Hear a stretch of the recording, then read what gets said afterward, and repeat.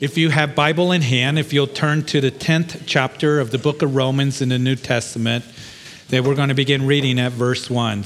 So Romans chapter 10, if you need a Bible, just raise your hand and we'll hand you a Bible, or there's some on the front platform. But we're going to continue our journey through the book of Romans, this wonderful, wonderful letter that Paul wrote to the Christians in Rome 2,000 years ago. And if you were with us in our study over the last couple of weeks, going through chapter 9, you recall that Paul, he turns his heart towards his countrymen, the Jews, and he expressed his heart to them. He would express his sorrow, his grief that he felt for them because they had not come to the full knowledge of God's grace and salvation that had been provided for them through Jesus Christ. You see, the gospel had become a stumbling to the Jews. We know that later on that Paul would write to the Corinthian believers that to the Jews, the gospel was a stumbling block, and to the Gentiles, foolishness. But we know that the theme of this book has been the gospel of Christ. And Paul has told us that all of us have need for the gospel because the whole world stands guilty before God. We have all sinned, and it's important for us as you know, ones who come to salvation to understand this, that Jesus Christ went to the cross to die for our sins, that the greatest need of any man or any woman is to be forgiven of sin. And as we stand guilty before God, we're not left in that condition. That is, we can come to the gospel of Christ, the good news that we are justified or declared righteous, not by the law, our own efforts, it's not by our own works, but we are justified freely by his grace through the redemption that is in Christ Jesus. And so Paul begins to build upon that because we are justified through faith in Jesus Christ, that we have blessings, we have benefit. That is, that we have access to God, we have peace with God, we have the hope of heaven. We know that we identify with Christ in this newness of life, that we're dead to sin, and we're also dead to the law because the law can't save us. Even though it's God's perfect standard, we can't keep that perfect standard. We're dead to the law so that we can be joined to another, that is Jesus Christ. And there's no condemnation for those who are in Christ. We have the spirit of adoption that we can cry out, Abba, Father, and there's no separation from his love. So all these wonderful truths that we have discovered and we have been talking about quite extensively in the first 8 chapters of the book of Romans, and Paul just ends chapter 8, that section of this wonderful theology that is declared to us concerning justification, concerning sanctification, by just breaking out in praise. And then chapter 9, he turns towards his countrymen and he begins to express that grief and sorrow that he had for them. And we know that as Paul, he would express that he himself would be accursed from Christ for his countrymen if it brought their salvation. So we see that the Apostle Paul had a deep love and concern for his brethren, even though he would personally go through much persecution and difficulty by them during his ministry. But the apostle continually prayed for them. He continually grieved for them.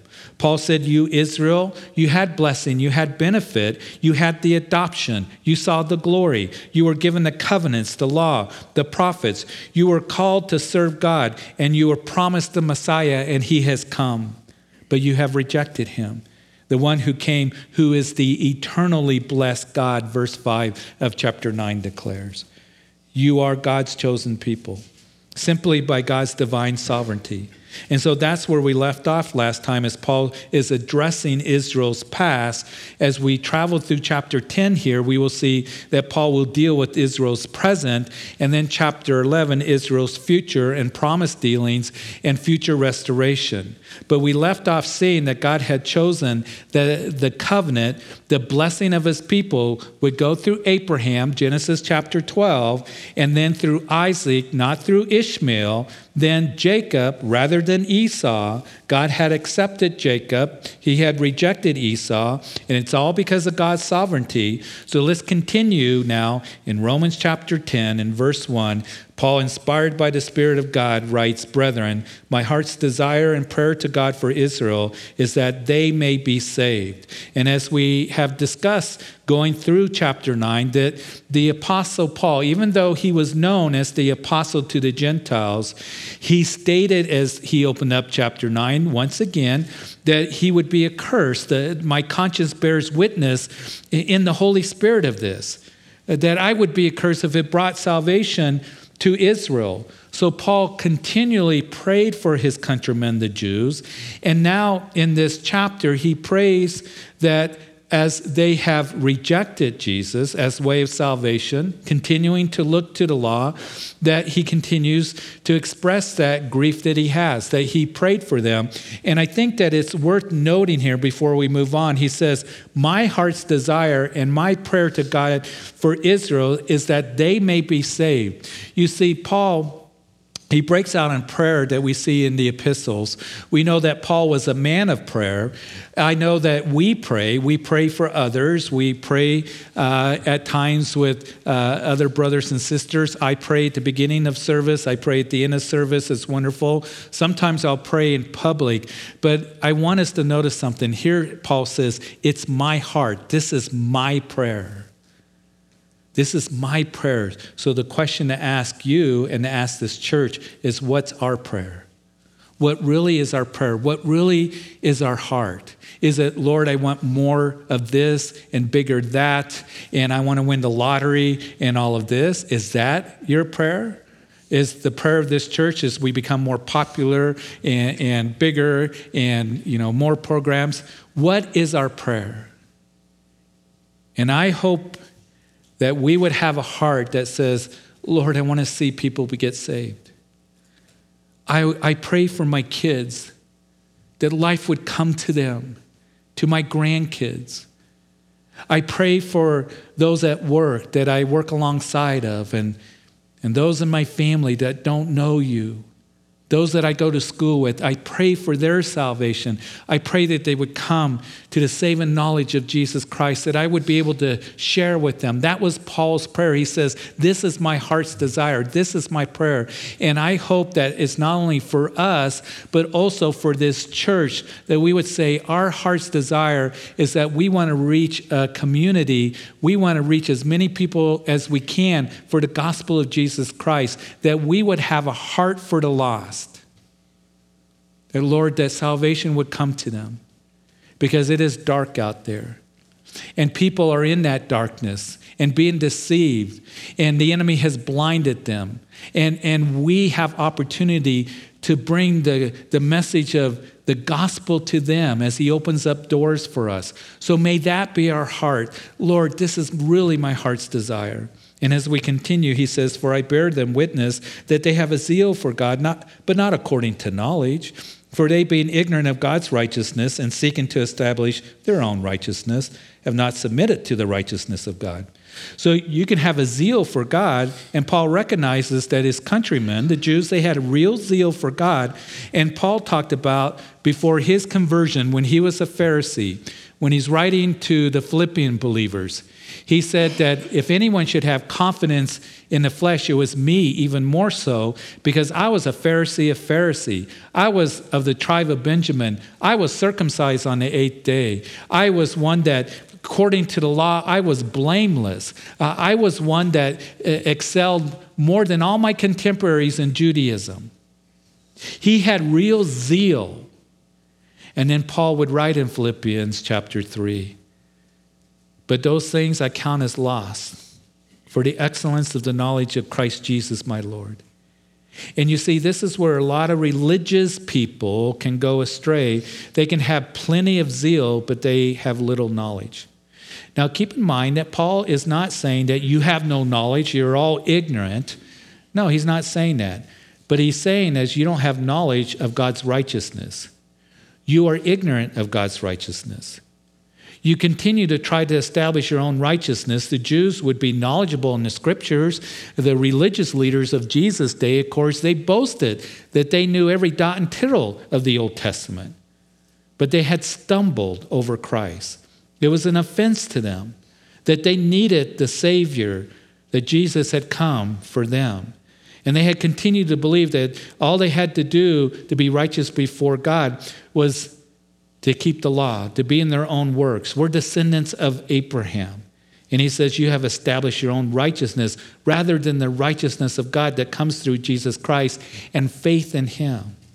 And so Paul would write in chapter 3 of Philippians that I want to be found in him, that is in Christ, not having my own righteousness, and which is from the law, but that which is through faith in Christ, the righteousness which is from God by faith. And as I've mentioned this before, going through this study, I think that most of us, if not all of us, we know people that they think that they will be able to stand before God and to say, I deserve to be in heaven. They will bring their own righteousness before God. And they will think that they will be okay. They think that they have earned salvation, that I've been a good person, that I've done enough religious works or acts or whatever the case may be, and they don't realize they're ignorant of God's righteousness. And one of the thoughts that we see in culture today and the world's philosophy that a lot of people buy into is this: as long as you are sincere and as long as you are zealous and really stick to what you believe, you will be just fine. And we know that that's not true. You can be sincere, but you can be sincerely wrong. We know that Proverbs chapter 14, verse 12 says that there is a way that seems right to a man, but the end of his way is death. You can believe that you can come to God in all your righteousness because that's what everybody thinks. I think I'll be okay. I think I'll make it to heaven.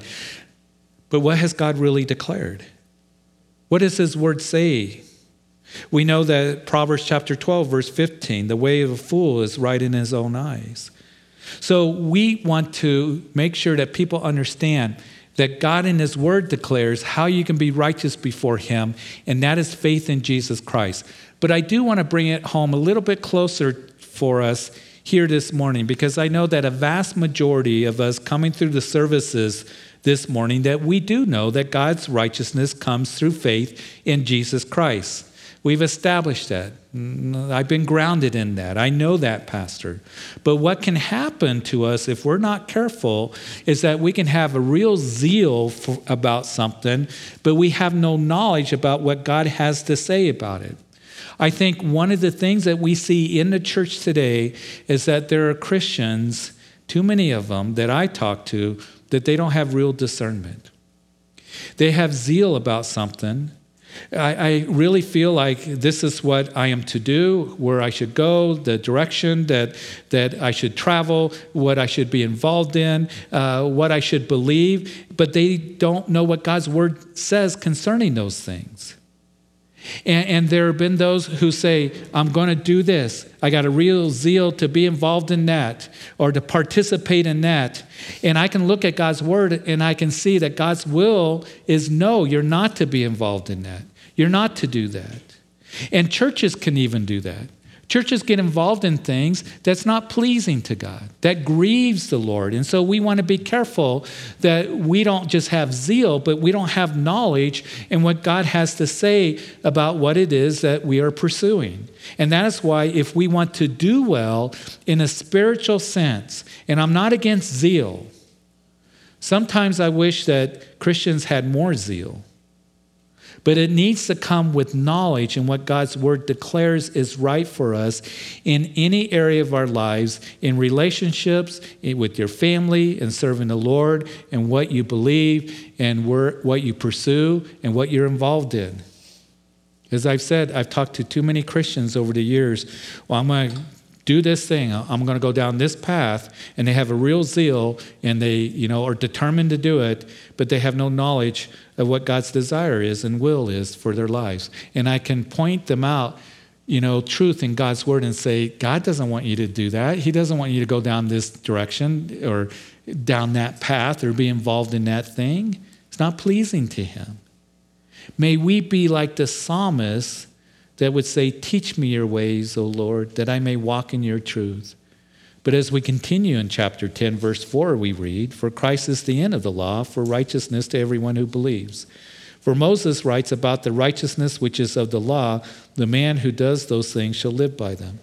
The only righteousness that God will accept from us is perfection. So if a man or woman lives every minute of their lives in complete submission, complete obedience, and compliance with God's holy standard in everything that they do, in everything that they say, and in everything that they think, then God will accept their righteousness. But we know that we can't keep the law. And Paul has made that case over and over again as we've traveled through the book of Romans. You recall that Jesus in the Sermon on the Mount, that he would turn to his disciples and he would say to them, unless your righteousness exceeds the righteousness of the scribes and the Pharisees, you will not enter the kingdom of heaven. And when his disciples heard that, they must have thought, what hope is there for anybody? What do you mean be more righteous than a scribe and a Pharisee? There's no one more righteous than them. I mean, look at their robes, the phylacteries, how they say the prayers on the street corners, how they fast, and we see that twice a week they do. They give of everything. The trumpets are blown when they give, and they even give of the seeds of their gardens. They're up front in the synagogues. They look so holy. They seem so righteous. They boasted in their righteousness. But it was Jesus that said to those Pharisees, woe to you. Now, when Jesus said, woe to you, that's not good. And he said, woe to you, scribes and Pharisees, for you're like whitewashed tombs. You're all polished outwardly, but inwardly you're full of dead men's bones. And Jesus in the Sermon on the Mount, as he knew that those disciples and those who heard him say that would be struggling with that. What do you mean be more righteous than the Pharisees? His point is, you need me. It's a heart issue. Because you can say that I haven't murdered, but you hate your brother, then you're guilty.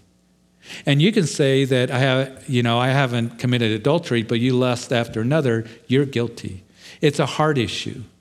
And you need to have a heart for the Savior, Jesus Christ.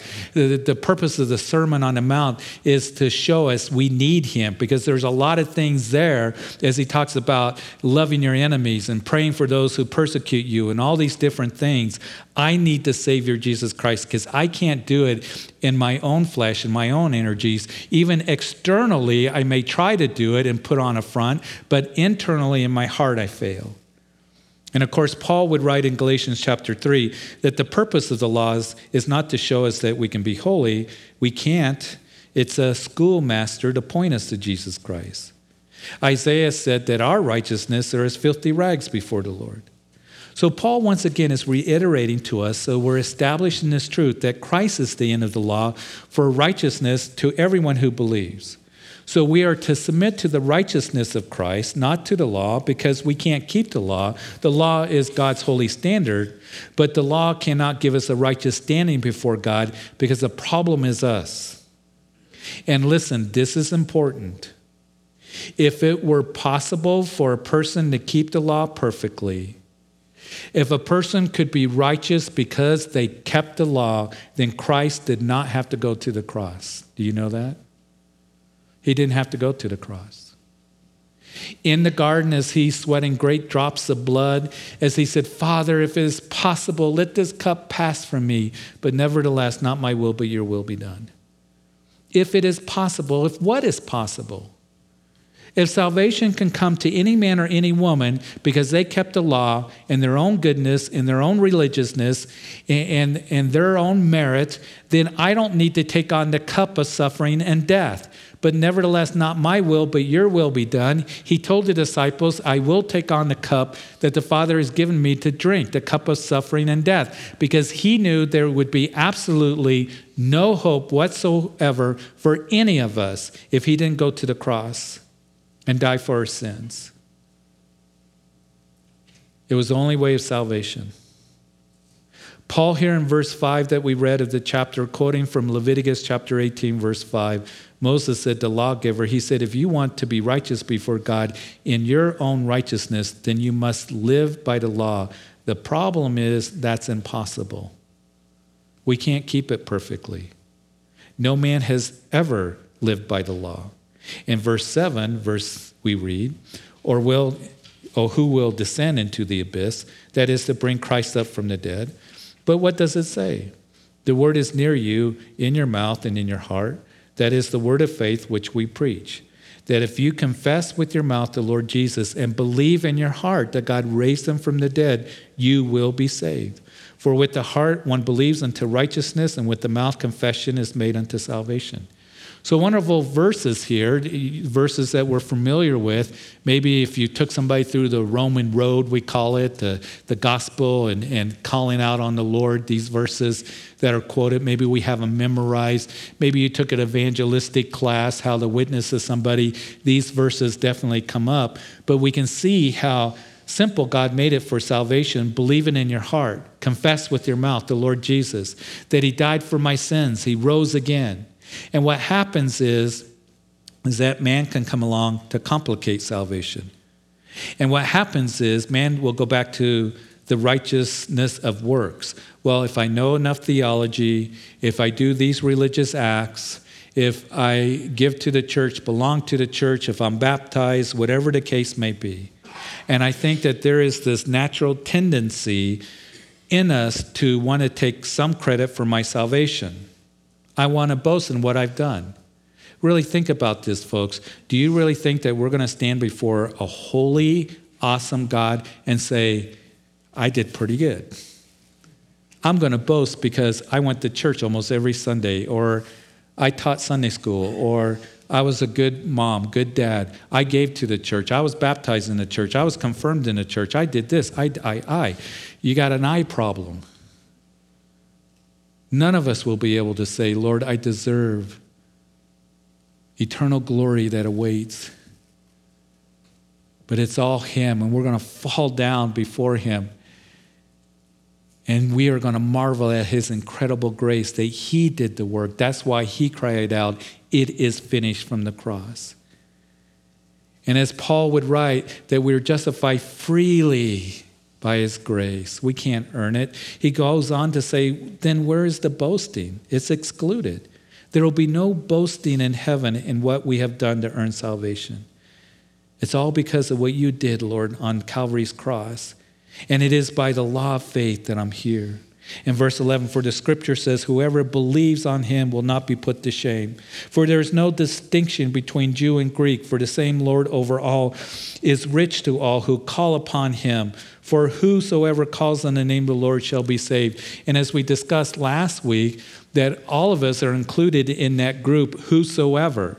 So anyone who calls on the name of the Lord shall be saved, believing in their heart that Jesus died for their sins, that Jesus is alive, he rose again, and that's wonderful news. And here, for the Jewish mind to read this, because they thought salvation was only for them, here Paul makes no distinction between Jew or Greek as far as salvation is concerned. Salvation is possible and easily available for anyone, whosoever, who calls on the name of the Lord. So the question is, have you done that?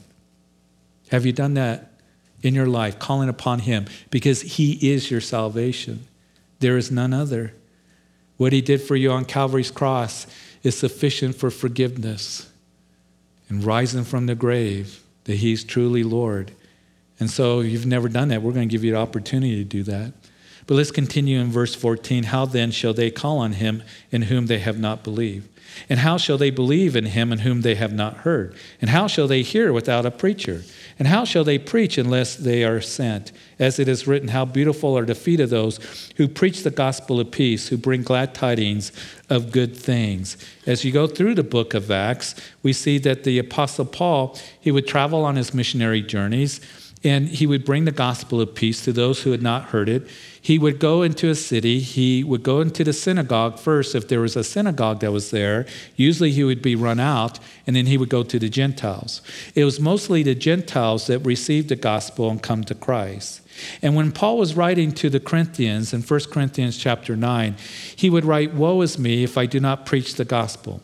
He knew that God had sent him and instructed him to give and preach the gospel of peace, glad tidings of good things to those who had not heard it, even if it brought hardship, persecution, which it ended up doing.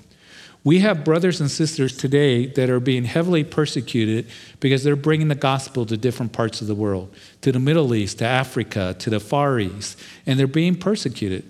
But they have that burden to go into the mission field, to share. Those who are being converted. You know, there are more Muslims converting to Christianity in the Middle East than ever before. It's incredible to hear the testimonies. And you and I, as we bring the gospel to others, we may be persecuted. It is Paul that said to Timothy that those who live godly in Christ Jesus will be persecuted, not might be persecuted. You will be persecuted to one degree or another because the world hates us. Jesus said the world hates you because it first hated me. And I want us to be encouraged in this, that even though you're persecuted, great is your reward. And we are to have a heart for people to bring the gospel to them. I personally think, and this is my opinion, that persecution here in our culture and in our nation could become very much heavier and greater as we get closer to the return of the Lord. I pray for revival. I pray that revival can happen, but it may come out of persecution. And as we see a culture that is in rebellion against God in his ways, and as you and I stand for the gospel and for Jesus Christ, and we're not ashamed of the gospel of Christ because we know it's the power of God for salvation, you and I are going to be persecuted. And that persecution may increase as we're getting closer to the return of the Lord. The Bible says that in the last days, it is going to be perilous times, and evil men and impostors are going to grow worse and worse, and you will experience persecution. But Timothy, listen, you must continue in the scriptures in which you've known from childhood. There is a world out there, a community out there, co-workers and family members and neighbors, that they're in darkness and they're being blinded. And we have opportunity to share with them. And yes, people may come against us, make fun of us, come down on us. Even greater persecution that may come to us. But here Paul is saying something in this chain of thought which expresses the whole missionary thrust of the church in these verses. Why would a man call upon someone he doesn't believe? How can they believe in him unless they've heard about him? How can they hear about him unless a preacher has been sent? You might be saying, well, that's your job, Pastor Jeff. That's your ministry. It is, but it's yours as well. Because you may be the only preacher to the people at the workplace. As much as they get under your skin, you may be the only gospel that they see, the only light that they see. To your family, to your neighbors, to those at school. And Paul here quotes from Isaiah chapter 52, verse 7, how beautiful are the feet of those who bring or preach the gospel of peace. And the context there in Isaiah 52 is that it was a welcome message of the messengers to Judah that their exile in Babylon was over. And Paul grabs that from the book of Isaiah and reminds us how beautiful are the feet of those who bring a message to others that their bondage and exile to the world can be over. As you call in the name of the Lord, that they can be forgiven, cleansed, and heaven can be your home. And I believe that one of the reasons, we talked about this on Wednesday night, that Christians can become so stagnant and discouraged and apathetic and sluggish in their walk with the Lord is because they're not sharing truth with others and they're not sharing the gospel. It can happen to us so easily. We get self-absorbed. We're living in the here and now. We get so self-focused. And if we want to have beautiful feet, you want to have happy feet? You want to have a spring in your step, in your spiritual walk? You be one that says, woe is me if I don't share the gospel. If I don't share the truths of God's word to others. I was reading this morning in Ecclesiastes chapter 3, I was reminded of this, that it tells us that God has put eternity into our hearts. He created us, and there's something innately in everyone to worship God. He's put eternity in our hearts. And if we very lovingly and very wisely and very discreetly, as doors are opened up to us and opportunities given to us to share God's truth and gospel with others, you'll be amazed how many are receptive to it and how it will encourage you and how you'll begin to pray for them. Lord, they're thinking, they're wondering, because they know that this world is a big phony. People deep down inside know that. And this world is screwed up. But there's something about you. There's something about you that is different, a peace about you, a love that's in you, wisdom that's in you, that I want to know. And we have opportunity to be able to talk to them about it, to be able to encourage them in it. Begin that. And as we do, it's going to stir your heart. Plus, verse 17, that faith comes by hearing, and hearing by the word of God. But I say, have they not heard? Yes, indeed, their sound has gone out to all the earth, and their words to the ends of the world. Faith comes by hearing, hearing by the word of God. Paul would go into the synagogues, and he would quote the Old Testament scriptures. He would tell them how Jesus fulfilled those prophecies, that he truly is Messiah. You see, they didn't come out and say, well, Paul just brought some new revelation or some new teaching, some strange teaching. We believe it. No, he would show them. They didn't just have a blind faith. And Paul is pulling from the Old Testament to prove his point here. I remember when I was a young Christian, when Christian TV first was really starting to become popular, I would listen to one guy teaching, and he would all the time say, just have faith in, what I'm saying. Just have faith, brother and sister, in what I'm saying. Well, as I grew in the Lord, I realized I'll have faith in what you're saying if it matches the scripture. If it matches what the Word of God has to say. And Paul's saying something really important here that we need to understand, that faith comes by hearing, hearing by the word of God. That is, my trust in God is based on knowing him, and knowing him comes from what the scriptures declares of our wonderful God, his character, his love, his goodness, his provision of salvation, his commandments, his precepts, promises for my life. And you see, you will have a hard time trusting who you don't know. And the scripture is the way to know God as he's revealed to us. How you've loved me, Lord, died for me. You want to do what's best for me. You want to guide me and strengthen me and use me, and your promises are for me. And it produces faith within my life as I do that. The best thing that I can do for you is not try to get you all worked up emotionally. That brother and sister, you just need to have faith and have more faith, and try to get it all worked up in you, and you're like, and by the time you hit your car in the parking lot, it's gone. The best thing that I can do is teach you the Word of God. Week after week, consistently from Genesis to Revelation. Because as you learn, listen, never get tired of the Word of God. Continually be growing is going to increase your faith. Because faith comes by hearing, and hearing by the Word of God. And in verse 19, we got to close quickly. But I say, did Israel not know? First, Moses says, I will provoke you to jealousy by those who are not a nation. I will move you to anger by a foolish nation. But Isaiah is very bold and says, I have found by those who did not seek me. I was made manifest to those who did not ask for me. But to Israel, he says, all day long I have stretched out my hand to a disobedient and contrary people. So he's writing about his countrymen. Once again, he's pulling out from the Old Testament scriptures, Deuteronomy 32, Isaiah 65, that he went to the Gentiles. And he talks about, and he will continue as we go into next week, chapter 11, that he would provoke the Jews by bringing the Gentiles into salvation. Provoke them to jealousy.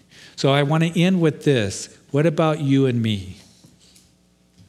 Do we provoke others to jealousy because they see what we have? Not in a haughty way, not in a prideful way, not in a way that I'm better than you, but do they see something of the Lord in your life being worked out in your life?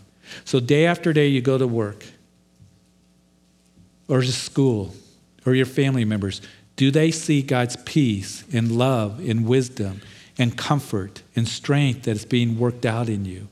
Do they see something and they say, you have something, and it provokes them? It just begins to jab at them. What's so different about you? And it begins to pull on their hearts. That whatever it is that you have, I want to know about it. And how we live. Because the gospel is not just the words that we speak, that's very important. But also how we live our lives. Provoke others to jealousy in how you live. They see that you're living in wisdom. That you're living a life of peace and joy in that abundant life that you're experiencing. That they will not have in the world. Provoke them to jealousy. And then share with them the good news that you too you too can be saved and experience that abundant life. So, Father, we thank you. We thank you so much for, Lord, this chapter that speaks to us and reminding us how we have the opportunity to be able to share the glad tidings of good news to others, because it is the greatest, most important message that there is in this world, that we have opportunity to share it with others, to bring them the good news of the gospel and how we live and the words that we speak.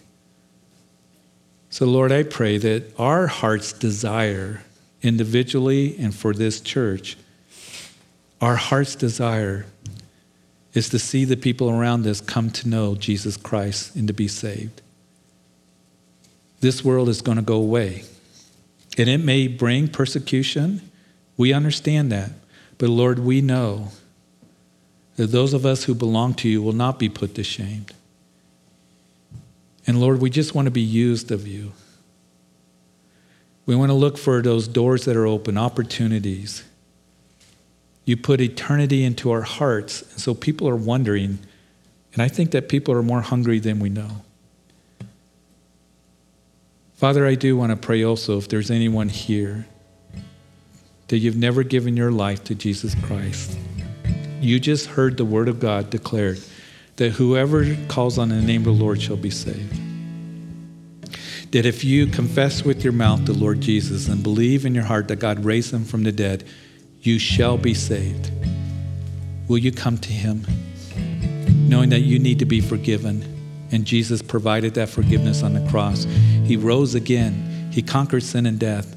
He's at the right hand of the Father. He's alive, and he desires to be your personal Lord and Savior, to save you, to bring peace to you, access to the Father, and the hope of eternal life.